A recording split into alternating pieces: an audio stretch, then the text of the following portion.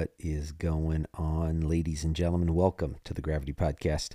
I am one of your hosts, Chris. Thank you for choosing to tune in today. Hey, folks, today I'm doing something that I've never done before. I'm doing a joint podcast interview / release. This came out of an idea. Eric Tung, the podcast host for Blue Grit Radio, reached out to me. We've had a kind of a distant friendship now for a couple years where we have connected with each other about things we're doing at work, ways for us to recruit better, ways for us to take care of our folks with wellness better. And then we've also connected a number of times in reference to podcasting. Eric is a commander over on the west side of Washington State. He's been in the job for over 16 years and just doing some remarkable things. He's really living by example. He isn't just talking about wellness, but I see him living it out on a daily basis. And it's not easy, especially as we're balancing all of these roles that we play in life. Life can get super busy, and it can really crowd out. A lot of good things can crowd out the really great things that we need to do to take care of ourselves. So Eric and I had a great interview talking about pretty much everything wellness, talking about culture, talking about our relationship between community and law enforcement and how important that is. It was a great episode. If you're listening to my voice here at the beginning, you're listening on the Gravity Podcast. But you can also check out the same episode over at Blue Grit Radio with Eric doing an introduction. But before I get into that, folks, I want to talk about Warrior's Heart. You aren't going to see because this episode is not going to be on YouTube, but I am wearing a Warrior's Heart hat today. I love what they're doing down in San Antonio, Texas, and over in Virginia. Warrior's Heart is a PTSD and substance abuse recovery center, and they are warriors only. So military, first responders, you have to be part of those communities if you're going to go to Warrior's Heart. I just had someone who I recently developed a friendship with through communications who graduated the program there. I hope you're listening, brother. And I got to kind of walk with him a little bit, not literally, but he was staying in contact with me while he was at Warrior's Heart and just telling me a little bit about the process. And I got to see that in text and in pictures. So just great things. Within these communities, first responder and military, it's unique. It's not like the general population. There's nothing wrong with that. It's not that one is better than the other. It's just that there's unique experiences, and a lot of first responders and military members are very closed off to other people. And so creating an environment where they can come in and be authentic and have a relationship of trust to heal their brains and bodies is so critical. If you haven't looked at Warrior's Heart before, check out their website or go check out their documentary on Amazon. Great documentary that tells you about their organization. Hey, folks, with that, I say we get into this interview with Eric Tung.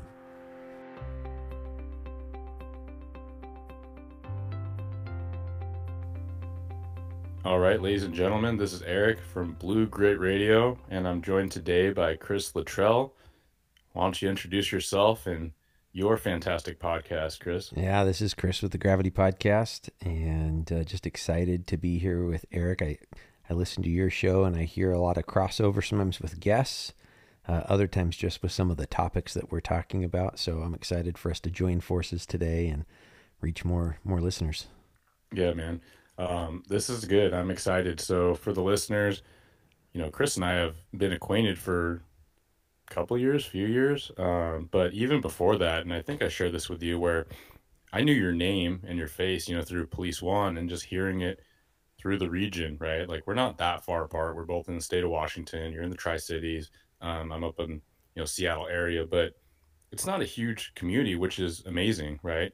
Totally. Especially when you look at like one state. But Yeah. a lot of the things that you started doing and are continuing to do are things that at first I just thought it was super cool. And it wasn't until a lot more recently where I was like, I wonder if I can do some of those And things. now So, you're doing it all and knocking it out of the park. That's what I love, yeah, brother. thank you, man.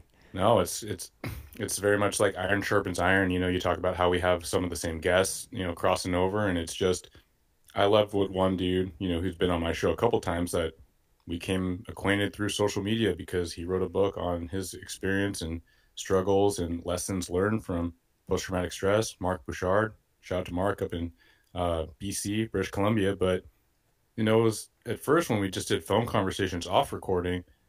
I think I relayed not with a label, but this imposter syndrome kind of notion where I'm like, I mean, I'm not saying anything better than anyone else. He's like, it doesn't matter. You just got to say it. And it resonated with him, but he's like, we all got to just say more. And I think that's what these projects are about. That's what I really appreciate about being in this community where we do have to keep, I mean, we got to shoot for redundant if we're going to really break these stigmas and achieve this culture that we need.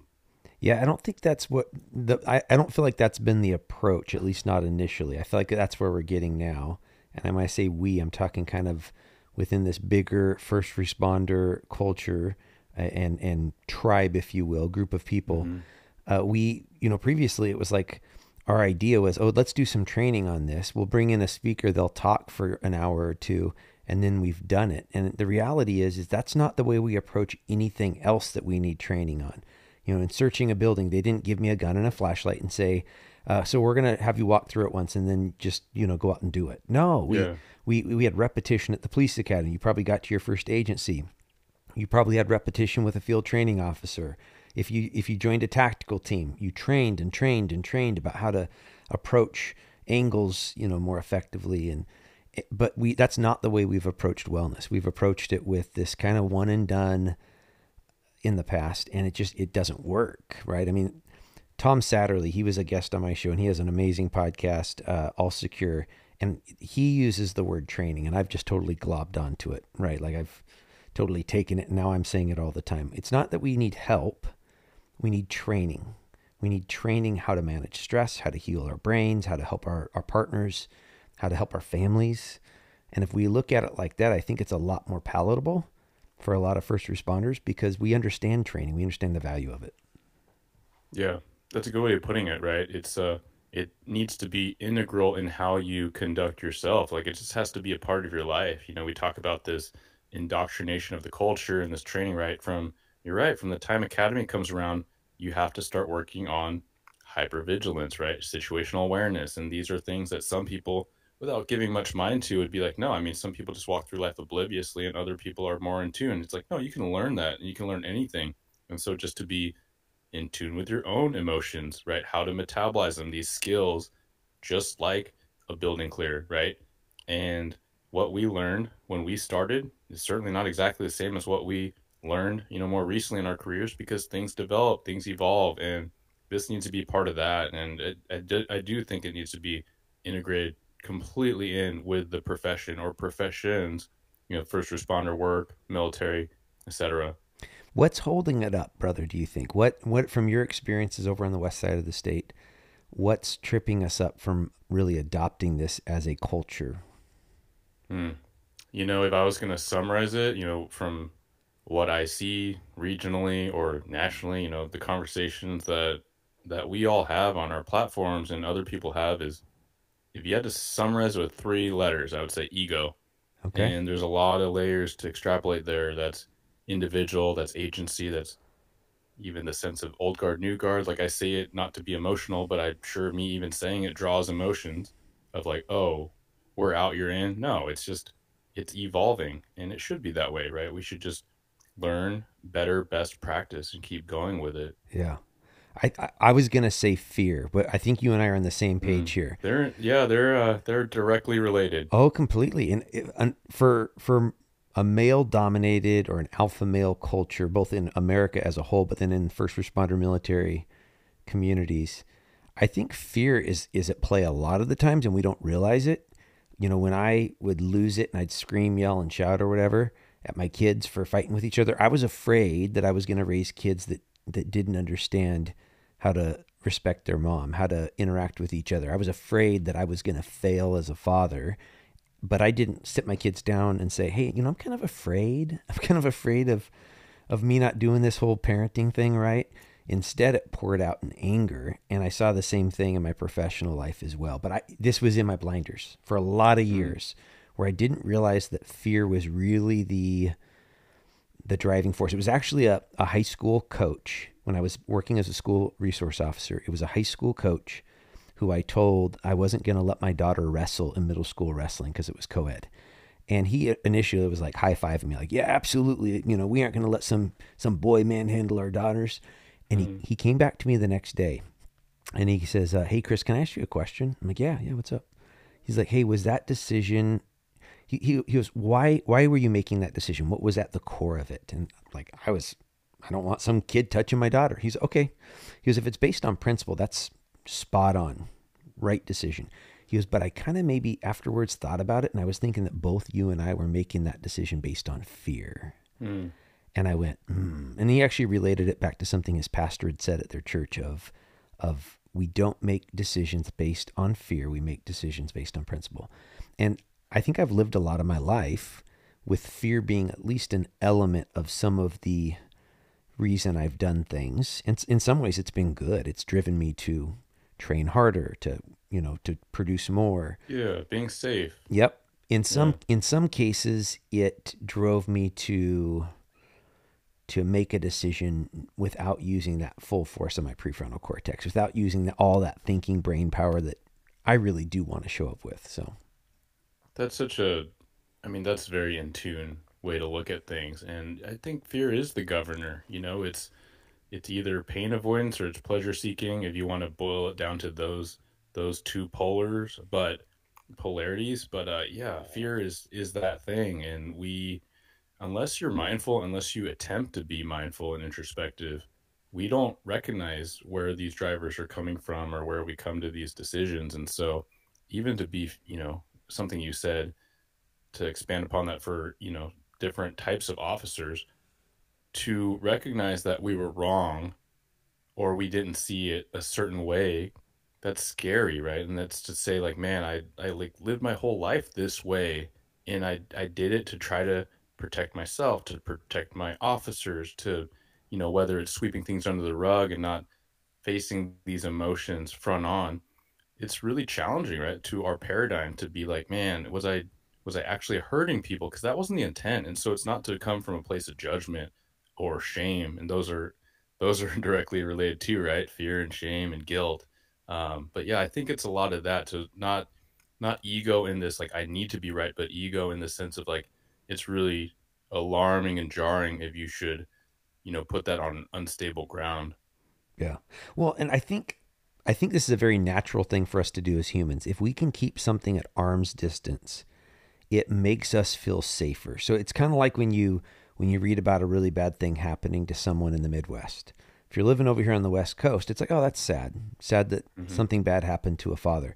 If this happens to your neighbor, we feel that, right? It's like, holy smokes. And you feel it a little bit because maybe you know the person, but even if you don't, if it's just I can't remember what it's called, like the rule of proximity or whatever, but it Yeah. just, when it's closer to you, it makes us feel vulnerable. And I think Yeah. that's the case with I don't even want to call it mental illness. I just want to call it injuries of our Hmm. mind that come Hmm. from our jobs as first responders.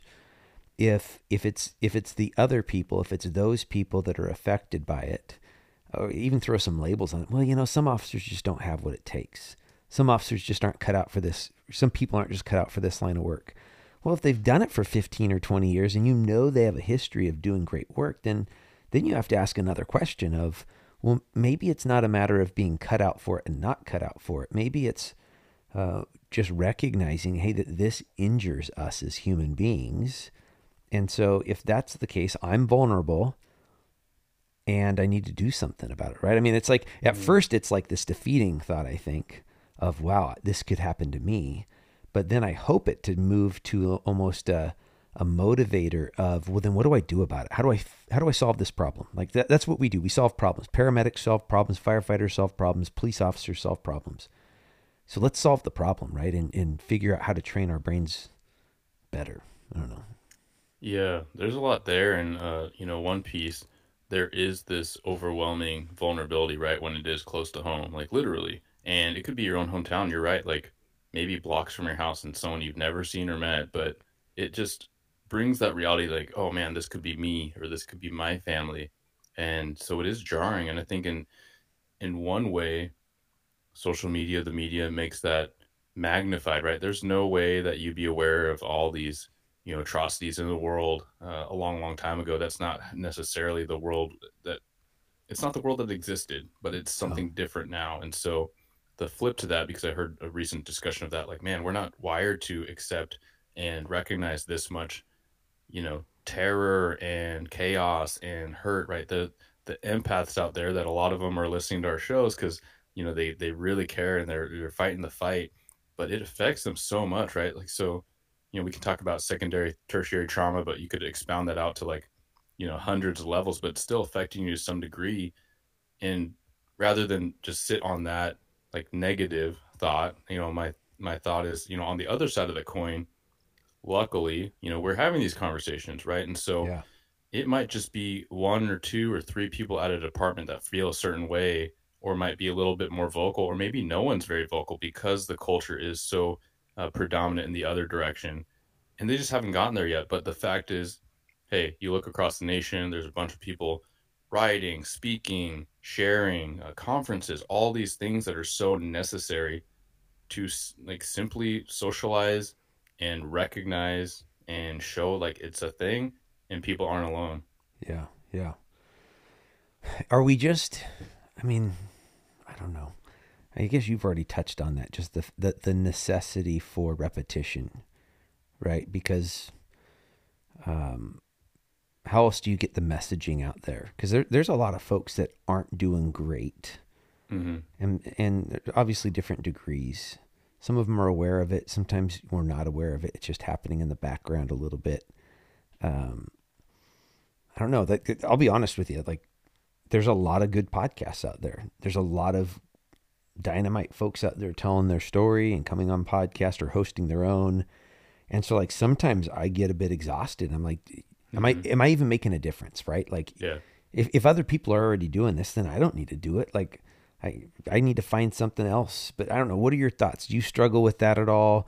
Sometimes. Yeah. Yeah. Sometimes. And yeah, it's the same thing with social media, right? Like, I think this is probably accurate. You can tell me if not, but when you started getting on social or started writing or started your podcast, it wasn't to reach a certain number of people, but it was to share and recognize that someone could and probably would find value in what you shared and how you shared it, right? Someone's going to resonate more with Chris than with Eric. That's just a fact. We're different Yeah. and everyone's experience is different. And that's not to be like a snowflake conversation. That's to be like, no, like, even going back to post traumatic stress and response to critical stress, like what's quote unquote a critical incident for me might be very different than for you. I certainly lost way more sleep over these innocuous kinds of domestic or family related calls than my, officer involved shooting. I certainly lost more sleep and had more angst over a debrief that I facilitated. I wasn't even there. I wasn't even working that day.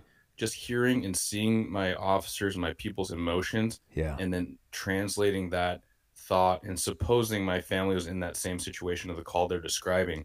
I could picture it, and I lost more sleep over that than any call I'd been on. Yeah. And so like even to, introduce these notions of like weakness or perceived weakness or not cut outness, like I mean that's kind of crazy if you distill that down and you actually walk it out, people I think most people would get it. They're like, yeah, that doesn't make sense that we would just label everything the same because most people know somebody that has had a situation kind of like, oh man, like most of us know a colleague or within a close network, someone that went to a call and then that was it for them because that kid reminded them of their kid or those kinds of examples. Yeah. And no one would cast judgment towards that, but for some reason, if we just look at the totality and we don't know the nitty gritty details, some of us would write off, oh yeah, they're just burned out, I guess they're not cut out for it, right? Like, but that can look so many ways. And we also know, if we're honest with ourselves, that death by a thousand cuts is very much a thing. Yeah. It's not the onesies twosies. You know, it's the boss getting on me for this BS, and it's this complaint, and it's me not feeling supported in my community. All these things just contribute. And Yeah. so, yeah, I think kind of went a little different direction, but think it does tie back into that sense of like, do I need to be doing this? And to answer that question also, I would say as long as you feel like you need to be doing it, right? Because I think that as first responders, as peer support types, a lot of times it's hard for us to set down the torch or even take a break. It's not to say you're quitting on the thing or leaving the industry, right? Like you've retired and congratulations. Thank you. But that's something that I want to make redundant is continually. I'm like, hey, whether you do 3 years or 30, like thank you for your service. Like you did Yeah, something. You did a lot of some things that are important. absolutely. Hey, have you had the chance to get curious with that? Why did the peer support, where you did a debriefing, why did that cause more loss of sleep than the calls?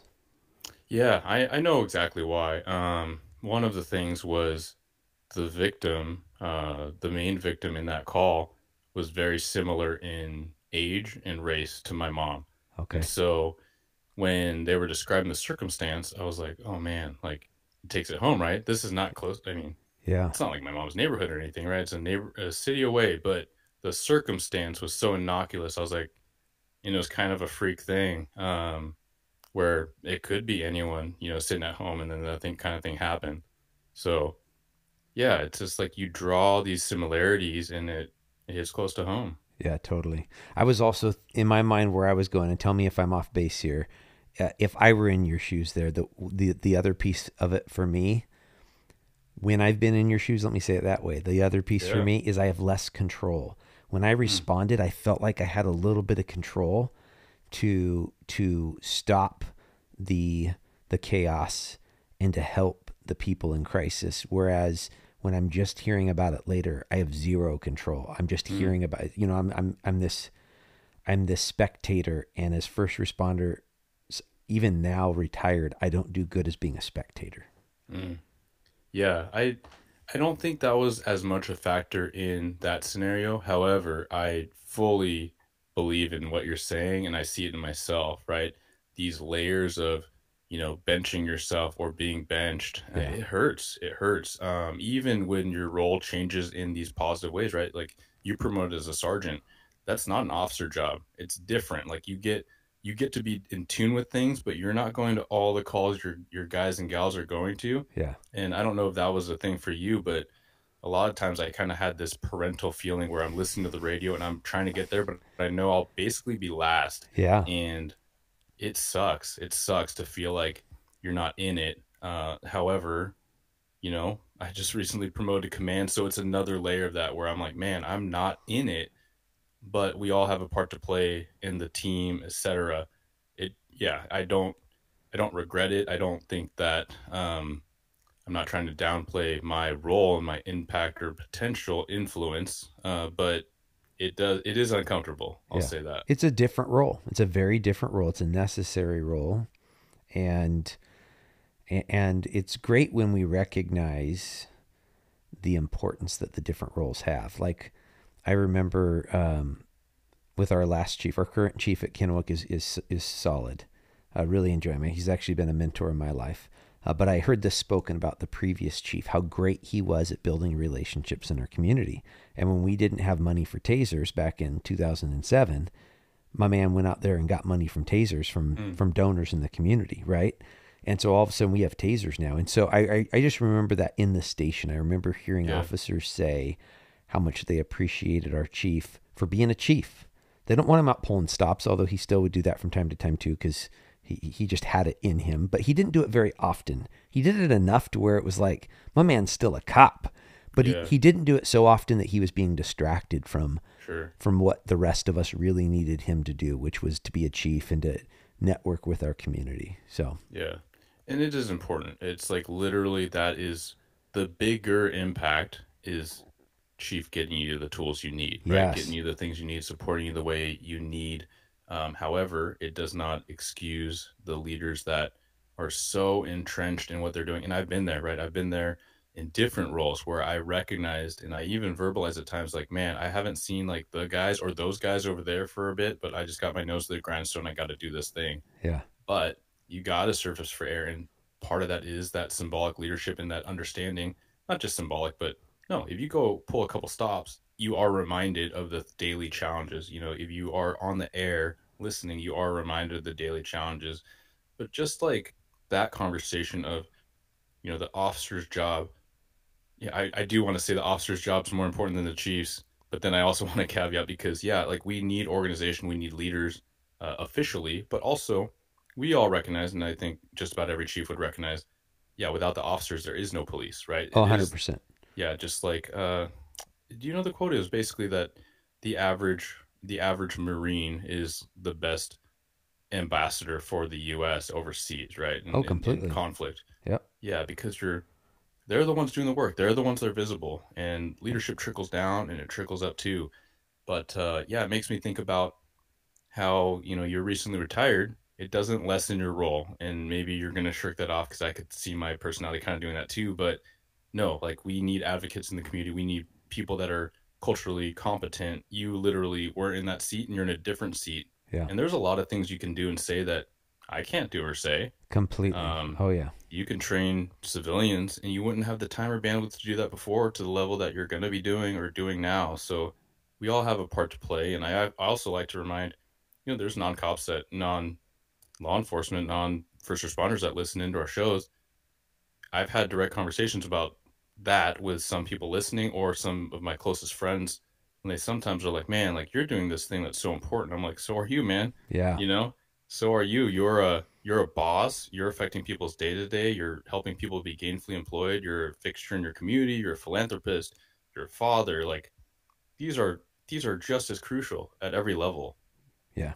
No, they really are. That's the reality. Is us as a community, as police. Something I felt was we have a pretty remarkable Tri-City community that works with us. If it's Mm-hmm. a homicide, people are talking probably. Like the stone wall, we don't talk to the police, even within the gang culture. Once someone dies, usually people are willing to talk with us. And we were able to solve a bunch of crimes because of that. But again, that's a community effort. There was one gal in particular in our community that actually started it wasn't a nonprofit, but it was like a Facebook page. And she was trying to bring the gang drug culture people, not necessarily they're all active gang members or active drug users, but that's kind of the life that they came from. So they've had lots of interactions with the police, and she was trying to bring them and the police together, like organizing barbecues and trying to be a spokesperson, saying the police are here for us. When horrible things happen, if we want a safe community where our family members are not being murdered, we have to step up. We have to give these officers a chance. And she started with a small circle of officers that she really trusted. And then we just have been growing that relationship. But it takes the whole community, not just in their profession, but in their cooperation and willingness to tell us their story. Because this isn't what was it? Tom Cruise pre-crime Minority Report. This is Minority yeah. Report, This isn't yeah. Minority Report. We can't just guess that something's going to happen in a few hours and then show up and prevent it from happening. We have to have people being willing to communicate with us to equip us with what we need to stop stuff from happening. So, or at least Yeah. to investigate it afterwards, I should say. Yeah, I went to the sweet train. I mean, in line with that theme, like this really good training put on by the IACP at a conference, but it was essentially like identifying risk behaviors in students and kids, right, for school shooters and potential school shooters. And it was put on by a couple FBI agents, but it was really talking about this integral partnership between cops, schools, like the staff, and then Yes. MHPs, right, counselors, and just they were able to see these things that didn't rise to the level of criminal, quote unquote, criminal action, but super concerning, right? Super concerning for parents, super concerning for staff.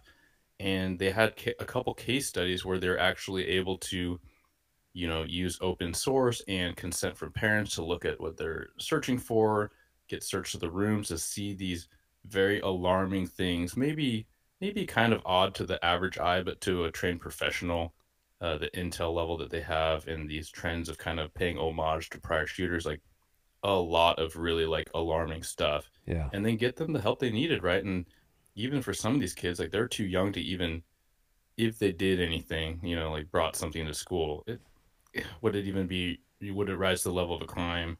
Depending on where you are, who knows? But to really have these case studies where, some of these kids got into adulthood and are doing quite well, right? So now they're out of that extremely vulnerable environment. They've been giving tools, they're continually in treatment and care.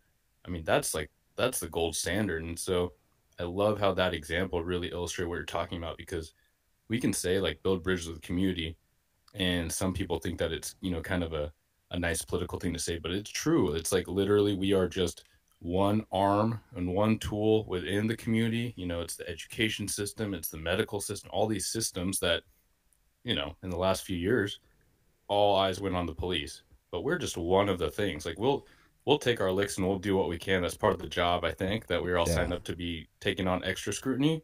But we have to be just one piece, one spoke of the wheel. Yeah, I agree. You were saying, as you were saying that, what it made me think of specifically when you talk, I heard you really showing empathy, recognizing that some of these people that have either almost become the next school shooter when they're connected with the right resources, we as adults can help them through the crisis without them actually committing that act. And I can tell you on this side of a PTSD diagnosis, this side of going to an inpatient recovery center, with all the labels that I threw on myself because of that, I have a greater degree of empathy for other people. I have Mm, a greater degree of empathy. Now, it doesn't mean there shouldn't be consequences. There's consequences for actions, and on top of there being consequences of actions, recognizing how we can support our fellow man, right? Because there's a lot of things that we can do, and I don't know about how you guys feel, and I don't know what it's like in your community, but we have a very robust therapeutic court system here in Benton County, where we have mental health court, drug court, veterans court, and now they have another one. I can't remember the title of it, but it's at the misdemeanor level, but it's a similar type of court. And I've always loved these courts because the opportunity, the risk versus reward. They come in, and I don't think they actually plead guilty, but they pretty much plead guilty to where mm, they're stipulating to the police officer's report, pretty much saying everything in the report is true, and or that I'm not going to argue it, I should say. sure. And then they get the opportunity for a year or 18 months or 2 years to go through this high accountability system where they're doing UAs on a daily, weekly basis, going to court. And if they mess up, or if they tell the judge, F off, I'm done with this, we just move right to the sentencing phase. It's time for you to go to prison now. Yeah. And I love that because I've seen my my last job I had before I retired was I was supervising the officer that was the facilitator for mental health court. So I would go to the graduations, and I would start crying, man. I mean, like, you would have these people in the courtroom whose life was falling apart and they had committed crimes, and now a year and a half later they've graduated college with a nursing degree, right? And you look at them and they look healthy, and Mm, their family, who they caused dysfunction for, maybe even some of them were victims of crimes, are in the courtroom cheering them on because they've gotten their life back, right? And I love examples like that. And while again, I think we have to have accountability, and I think that some people, well, there's a lot of people that have taken it to the point that they're probably just going to be incarcerated the rest of their life. hmm Uh, and I like having opportunities to help people get back on track when that's the appropriate measure. Yeah, absolutely. I think when you have the discussion and people are willing to actually open their eyes and open their mind, it makes sense, right? You can see a lot of people that are, I think the correct term is substance abuse disorder, right? Like a lot of people that are afflicted by these crazy, like it keeps, like the ceiling keeps raising on how addicted these drugs are, right? Like we're talking about fentanyl now, like, but you talked about older cops about the crack epidemic, right? Yeah. And then opioids, like we worked a lot of that in our careers, and just to see that and to imagine that something could get worse and more deadly is asinine. It's crazy, crazy talk, right? But here we are. But not to distract that conversation. Essentially, like I remember, and I feel like I was a pretty empathetic kid. But then coming into police work, some of the just training culture and just the culture shock potentially of this different job where people actually did want to hurt me. Yeah, I turned pretty callous in a lot of ways. But I remember after, a few years after I settled out of that and kind of got called out, and these are things I've talked about quite a bit. I remember going to, working day shift and going to an upper middle class little housing development, and I'm going to talk to two parents about, their house getting routinely pilfered every time they let their daughter back in. And I look at her DOL photo, and she's just like, she could be, prom queen, right? She's a sharp looking gal, Yep. bright eyes, and just, all this spirit in her eye. You look at the potential, and then you look at like a booking photo, and you're like, oh my goodness, right? Like, And that's like the illustration that it could happen to anybody, right?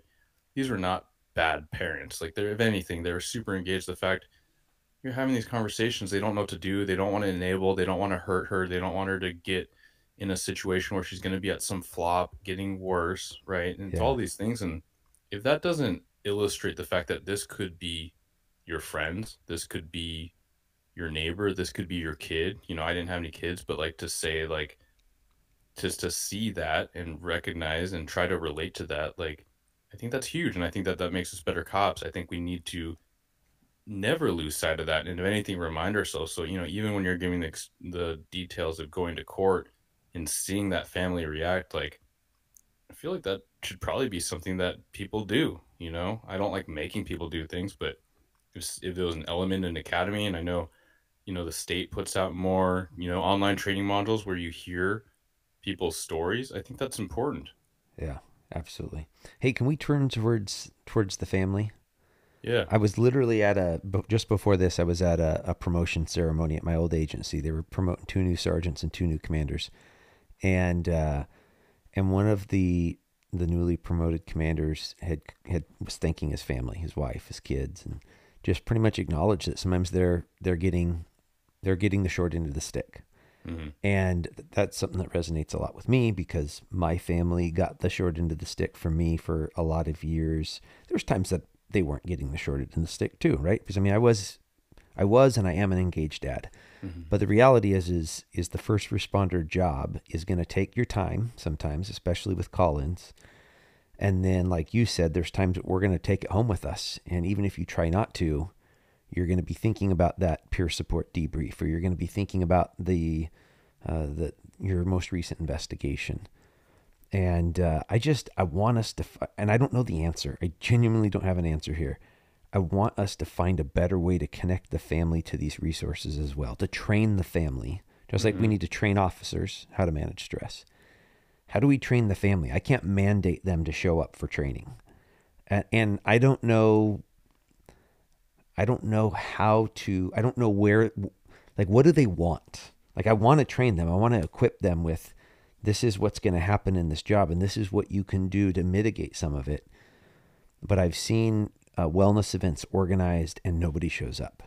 And so, Yeah. like, literally, I'm at a spot of my heart wants to connect with these families. I want families to have it better than my family had it. And I don't know how to do That's a lot. It's a that. challenge. No, and it's like it's not front of mind, it's not back of mind. It's like hovering in the projects I'm trying to conceive and talk to other regional leads about. But yeah, I literally had this conversation with a sergeant in my area, and she was just like, yeah, it's like you can create the resource, but are people taking it? And that is an added challenge, right? Because you can make training modules required, right? You can have session training or in service training for officers, but yeah, you're right, with families, you can't. And then even spitballing for listeners that are active in their agency for wellness, like you can have a newsletter, but then where does that go? Does it go to people's work email and then they're supposed to forward it to their personal, and then there's all these public records request things, and what if you send something out and someone responds and they have sensitive information, or just the fact of their personal email having their name, that could be sensitive. They might not want their family, you know, on the city server of their email somewhere. And so there's all these layers. They're based out of fear, but for good reason, Yeah, because yeah, we are so much under the microscope. And so, yeah, how do you build these things out? And to answer your question with something tangible, I think that you just got to keep trying, and you put out these different leads, and maybe even if it becomes this redundant thing, maybe you make a one, almost like a newsletter, like a no reply thing. You're like, hey, this is the info going out. Please share with your family, or they may register. Then you put it on, the maybe your union gets involved with disseminating that, because that's all off the city accounts and what yeah, have you. And yeah, maybe you do the wellness fair, and again, you build it, they will come, or maybe they don't. Maybe three people come, but then you have to see that as a win. yeah, I like to think that projects like this outside of a specific agency could be offered as resource. I mean, I also know that there's a lot of great organizations that are doing that type of work too, right? Connecting people, because really what they need, meaning like the families, they need an opportunity to connect, and they need an opportunity to have community, share experience, or just hear, like that's very much what you talk about. Like oftentimes, right? You and your wife is like this specific set of conversations and themes of conversations that are different than what I typically talk about on mine. And it's huge. Yeah. I was thinking about spitballing this with my wife, and she pulled the "No, you're not going to" card. Here's the deal: I have these BHAGs, and I think that's a Jim Collins acronym, if I remember right, from Good to Great. A big, hairy, audacious goal.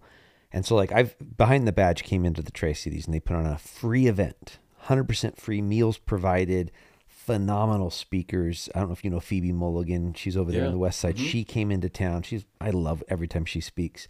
And there was a lot of other dynamite. Lindsay McCall Long from down in Arizona. She came up as the officer, and her husband Jason spoke as the spouse. Just again, great speakers. There was like 10 people from the Tri Cities in the room. Mm. If it wasn't for folks from the West Side showing up, it would have been a total non-event. Thankfully, I think there was like 40 or 50 people from the West Side, and it was free. And then first responder conferences, Sean Thomas does great work. That one costs Yeah. money though. That one costs, Mm. hundreds of dollars. Now you get a hotel room and all that other stuff, but still it costs money. And so I'm seeing some of those type of an events and that aren't drawing out the masses. But then I still have communication with folks one on one, and I know they're hurting. And so that's where I'm like, I don't know. I told my wife this weekend, hey, maybe we start a nonprofit. Like right off the bat, she's like, all right, stop talking right now. Nonprofits are a lot of work, babe. And we've volunteered for nonprofits before. So we have a glimpse of Yeah. what we'd be getting into. I'm like, no, I'm serious. Just hear me out. Maybe we have like lots of we get like leads that will gather together with just small groups of people. And it's up to the officer to gather 2 other couples. And so for 6 couples and then like a host couple, man, we just break some bread and share a meal Hmm. and talk about let's talk for some real talk and make sure that people are aware of the resources. And like in my mind, I'm wondering whether that would be successful. But it really comes down to, again, what do people want? Where do people feel safe? That's a good thing, I think. Yeah. Because you just brought up some really valid points. People don't want them to have their personal emails connected to city servers or county servers, because what does happen when there's a PDR? How much of that gets out, right? I want my personal information protected. So I don't know the answer, other than I'm going to keep pushing out messaging, and I think that definitely creates an opportunity. I know for people to reach out in private messages and say, "Hey, can I ask you some questions?" Yeah. Yeah, totally. And just to hang on that thought for a sec, like we can have the one-on-one conversations. You certainly had countless. I bet a lot of money. You've had countless peer type conversations or conversations with your wife and others to share, right? And there's so much value. There's actually no greater value in my belief, and this is me expanding on a thought of from Deputy Chief Andy McCurdy. Are you familiar with? Yeah, who doesn't know the McCurdy brothers? Andy Up in and my Patrick. neighborhood. Yeah, and so we're talking about wellness apps, and I think there's a lot of opportunities, with people using their devices and having resources directly there, right? And maybe I'm not going to hit up someone in my department peer support, but I can hop on this app, and there's several really good ones that are growing, and I can talk to a stranger on, that's in the industry, like anonymously, right? And I might be able to just unload all my stuff, and I might be able to pull myself out of a really bad dark place. But for him, he's like, I think that there's no real replacement for the in-person personal connection. Yeah. And I don't disagree. So for me, it's a yes and, right? Okay. Like, I think that, if we're honest with ourselves, why you start the podcast is because we've had these types of conversations. Like I've shared some of my stories. I've talked to other peer support or, other officers about their stories, but then it's an opportunity to scale it. And scaling doesn't mean more value. It's just more volume. It might be a lesser value. Like you could make that argument, but I've listened to a lot of people speak that I've never met that are life changing in the paradigms they introduce or the Okay. relation that I can now expand my thought and my experience. Yeah. And so I think it should be a yes and maybe that's an opportunity, right? Even on that thought, when you're saying, hey, you're talking to your wife about a nonprofit, you don't know the answer, but these are things you're mulling over. I mean, there's probably someone listening that is coming up with a great idea. Maybe they flesh it out tomorrow, or maybe they flesh it out 5 years from now, because hopefully something we've said kind of helped them get that next Yes. step closer to what their genius ideas that you and I couldn't come up with. Yes, totally, right? Yeah. Yeah, I think that's valuable. And that's what has kept the podcast going. What has kept any of this sharing of story going has been the one-on-one testimonials. It's been Mm, my wife and I considering, and from a faith level, us praying over whether we would continue the effort, and somebody with who didn't know that's what we were doing reaching out to us and saying, "Hey, I just want to let you know that one guest you had on, so and so, that thing they said, it really helped me. I was in a bad way," and that has happened every time we've considered just stepping away from the podcast mm, due to the time and effort that goes into it, and and so I know that it's making a change, and I would agree with you. I mean, yeah, would I love to be reaching 10,000, 100,000 people a month? Absolutely, because I think it's an important message that it's okay to not be okay. That yeah. all of this stigma surrounding mental injuries, and I like to change the word injury instead of health on purpose. All of this stigma surrounding it is a bunch of garbage. And just like if I twist my knee, you're not going to judge me. If my mind is injured from the stuff I've seen and had to do, uh, it's okay. Let's Hmm. get some training and rehabilitation to work this muscle, our brain muscle, back into health. So yeah, it's good Yeah. stuff. Yeah. I think that connection to your faith and connection into your purpose, and it, someone from the outside, and let me just say me, looking at you and your wife and what you're doing, I'm like, yeah, why would they stop? They're doing that great work, right? But it is good to have that reset and be like, okay, is it still serving us, and why? And to remind ourselves of why, I think is crucial. I think it helps us be more successful in whatever the thing, right? And so a lot of my project was really trying to mentor younger officers at scale and put out these things that I've learned and these things that I'm reading and I'm consuming, the things that I think are helpful for my leadership brain as I'm like a novice leader, as I would conceptualize it. But then there's people that reach out, and then to provide that one-on-one touch is fantastic, right? And then I considered, should I coach? But I do have limited bandwidth, right? I only have Yeah, That's part of why I invest in social media, is because then I can just put out something that was helpful for me, and a bunch of people can read it and they can comment and they can have some sense of you know collaboration or conversation. But then there's a dude that reaches out, and he's looked at something I put out a long time ago, which was just to say, like, one-on-one coaching on my website that I haven't paid much mind to. And really where he's coming from, I'm like, absolutely, like, I can help you, and I do need to take time. And so it's been very rewarding to do that on a different plane, but at the same time keep doing what I'm doing. So I think it depends, and it's just depending on where you're coming from and what you're needing and what the audience slash your community is needing. yeah. I like what you said there about what I heard you saying, and I think you said it in these words. Just the natural process of us reanalyzing, the natural step in our lives, whether this is an annual thing we do, whether it's quarterly, monthly, daily, whatever repetition we need, of just asking the question: are the things that I have that in my life, are they truly the great things? And what I found in my life was there's so many good things. There are so many righteous efforts at work, at home, in your community, that you can get so busy at the good that you're just doing mediocre good work. Mm, And I found a number. I've had to relearn this lesson over and over again, that I have to say no to the good so I can be available for the great.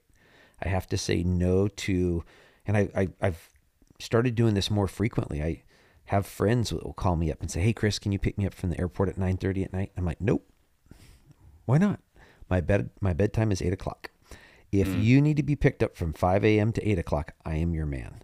If you need to be picked up outside of those hours, I will give you money for an Uber because I care about you, or you need to yeah. find someone else. But I am not your guy." Whereas I didn't used to do that. It used to be yes, yes, yes, yes, yes. Hmm. I'm here to serve. I'm here to take care of my neighbor. I'm here to take care of my friend and my family. And there's just too many human beings. You can't do it all. You have to at some point recognize that there has to be boundaries. And I know one of Yes. my boundaries right now, especially as I continue to heal my brain from having post traumatic stress injury, I have to get good sleep.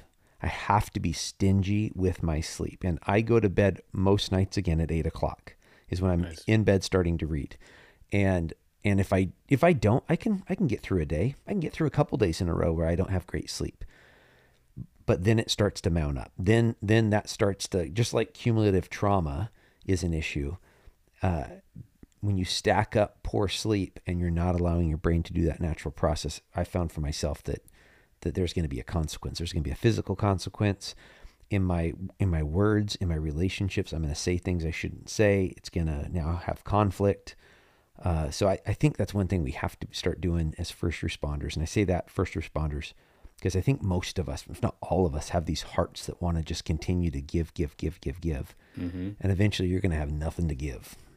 Yeah, yeah. It's not a renewable resource or a completely boundless energy source. Like you have only limited bandwidth. You have only so much time in the day, and you only have so many hours to give. And there has to be your family, but at the crux of it has to be you. And you're absolutely right. Like we talk about first responders and why we have to belabor it is because our job is to take care of other people, and our jobs, unlike other jobs, were in unlike other jobs that are in care, there's a clock in, clock out, right? There's not this level of expectation, maybe for medical professionals in some way, right? But um, yeah, I'm not expected to like, a teacher isn't expected to like hop in, to a group of kids just talking like over math just to, I mean, it's great if they do and they help them through some math problems, but they're not operating with this like hypervigilance to like, I might be called upon to enact something to preserve life or Yeah. something critical from happening Yeah. in my day to day at the grocery store. Like that's not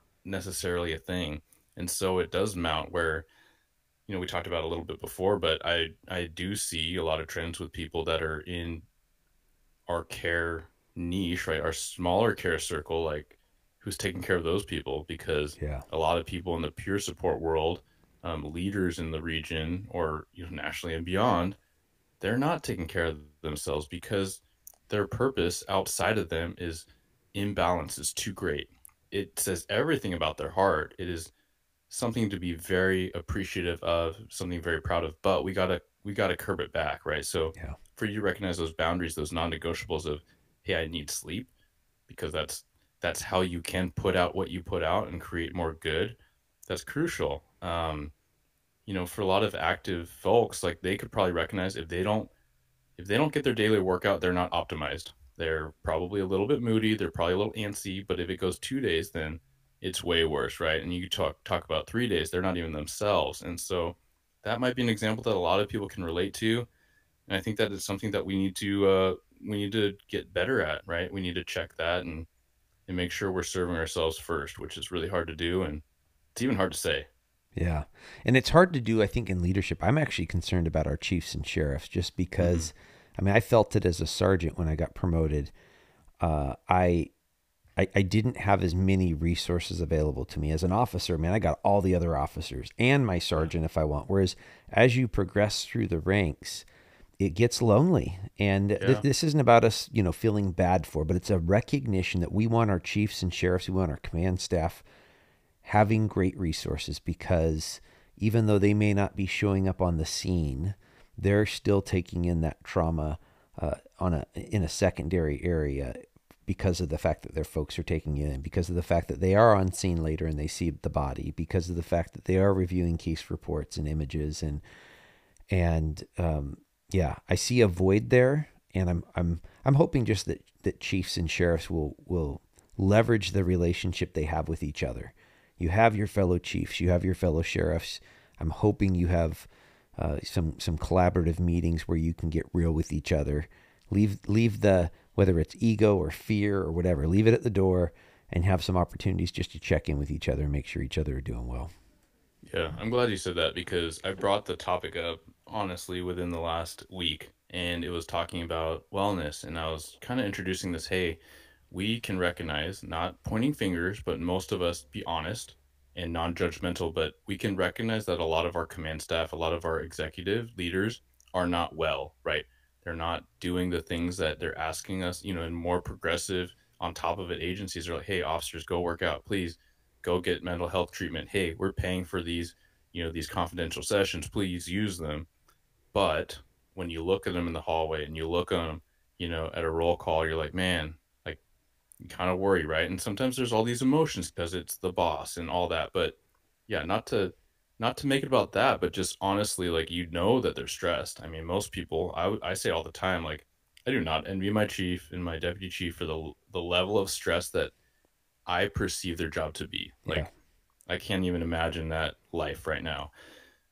But all to say, like, yeah, like, it does get lonely at the top. Like, I got promoted a couple months ago, and luckily I have really tight circles, really close friends, and I'm trying to network, other command staff outside of my circle, right? Because there's things that I probably need to talk about and unpack in a peer support type fashion that might not be ideal to talk about with my buddies and my coworkers. Not because I'm talking stuff, but just because if I wanted objective view, it would be helpful if they didn't know names and faces and histories, right? If I'm just trying to be most objective and fair to process or how I conceptualize leadership decisions.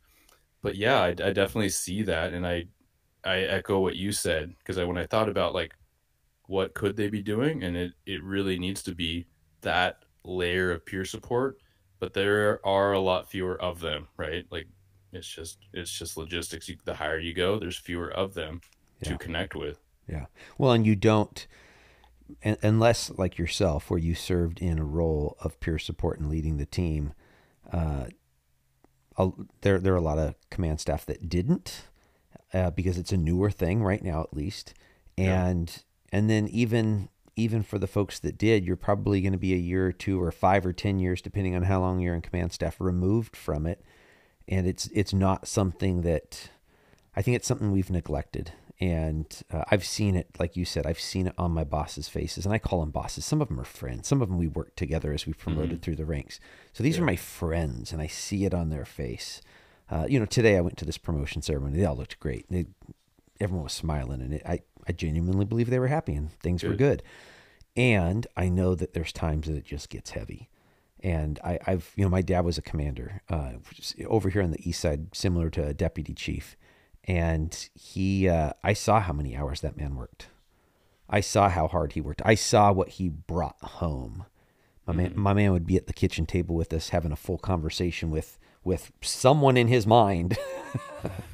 And I kind of laughed at the time, but then my wife would point out when I would do it, when I would bring it home, Hmm. and I'd be sitting Yep. there having a conversation. And my wife would be like, "Hey, are you pulling two shows tonight?"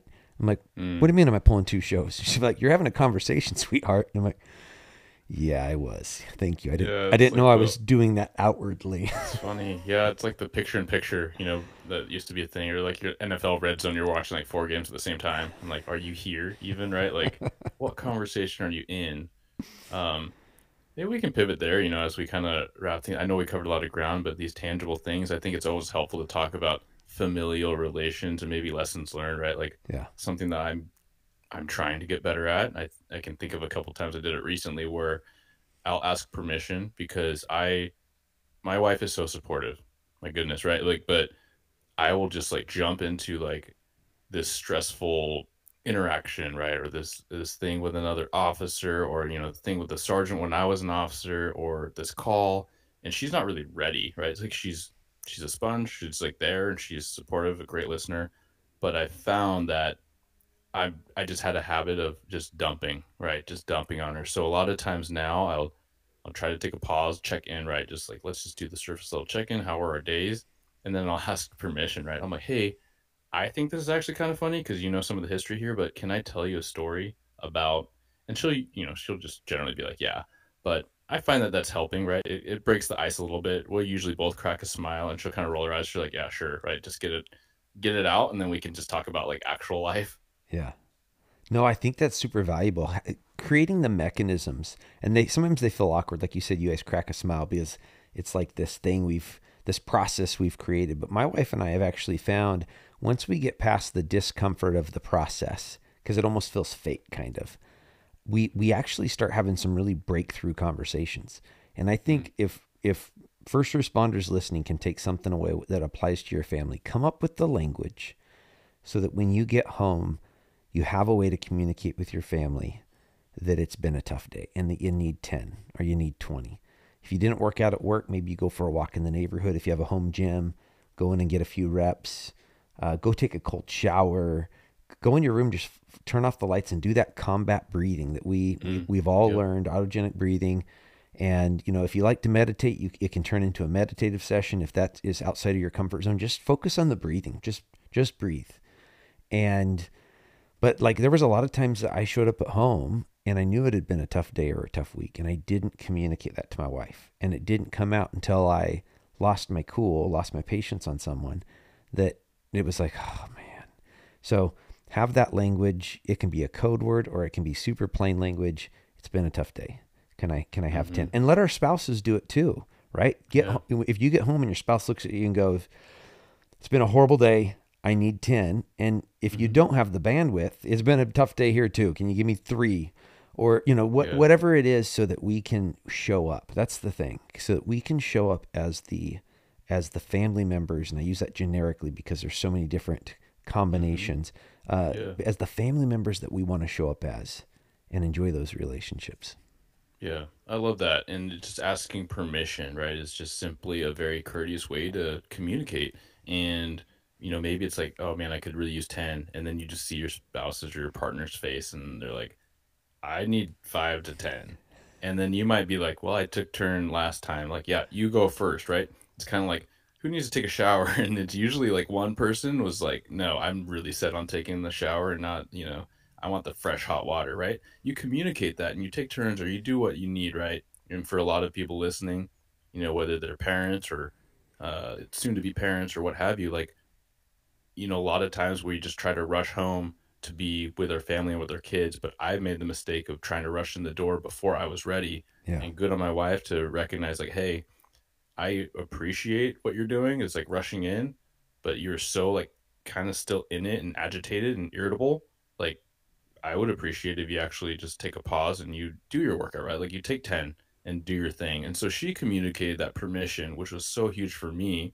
And a lot of times I didn't need it, but even to, kind of circulate that idea, right? Like, cause our kids are there. They don't need both of us full on. Usually they're, they're trying to get whatever attention they don't have, right? So Yeah. if you have one parent, you know, one family member plugged in, then the other one, yeah, like let them take a break. And we know what this looks like as far as like going out with your boys or your ladies night or your spa day or just your workout time, like it's all huge, right? So this is just maybe a smaller digestible version that you can roll into your day to day and your week to week. Yeah, totally.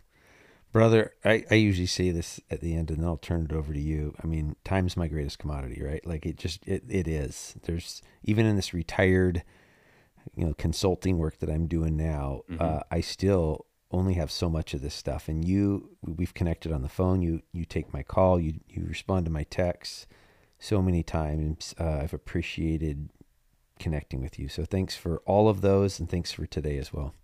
Thank you, man. Yeah, thanks for the role modelship and what you're doing. And then for my guests, can you share a little bit about what you're doing? And um, for everybody, I wouldn't be surprised if we have another conversation before too long. Yeah, yeah. So I started a company called Gravity Consulting and Training, teaching a lot of the leadership stuff that I was teaching to supervisors in the criminal justice career field. I'm just kind of pivoting and teaching that to the for-profit business.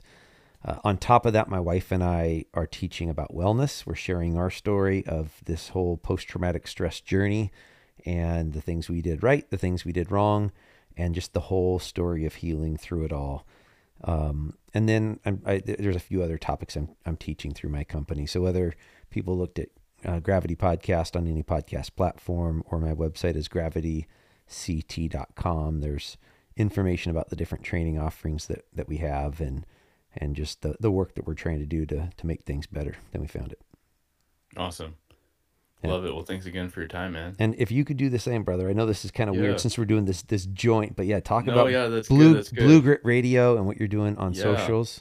Yeah, so I'm most active on Instagram. That's Blue Grit Wellness, one word. I'm on TikTok because it was a suggestion, and you get a different, little bit of followership there, right? But I got the blog, bluegritwellness.com. Not as active on there, trying to do more. And yeah, so you can find me there. My email is on there. It's bluegritwellness at Gmail. But yeah, please reach out. Let me know what's helpful. This is the main conversations I'm trying to have are circulating around police culture, wellness, leadership, mindset, all the things we need and all the things we covered today. Yeah, and then you can find us both on Police One Magazine, Oh yeah, heck yeah. policeone.com. Mm-hmm. I like it, brother. Well, All thank right. you. Thanks for your time, man. You as well.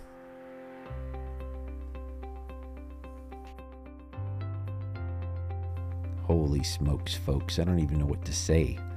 I am just constantly honored by this opportunity to speak with other folks in our community, to speak with police officers, to speak with other first responders, and to hear their experiences, to hear their wisdom. I think Eric has a lot to bring to the table from his experiences, from his role that he's had in leadership positions, from leading his peer support team to the different formal positions of sergeant and commander. I just love to hear what he has going on and the things he's doing to make this better. Hey folks, speaking of making it better, Jamie and I want to make this podcast better. We'd really like to hear from you. There's different ways for you to communicate to us. If you're listening on Apple or Spotify, please consider rating and reviewing us. There's 5 stars waiting on our main page. Go to the main page of the podcast there on those platforms, and please give us a rating and a review. We'd really appreciate a 5-star rating. That will increase the listenership or it popping up on other people's screens. However, folks, if we haven't earned 5 stars, keep your stars. Shoot me an email instead at chris@gravityct.com. Let us know how to make it better. Future Marriage Monday topics or guests for me to interview. Folks, we only get to live this life once. Let's go out and take care of the people in our tribes. Take care of each other. God bless.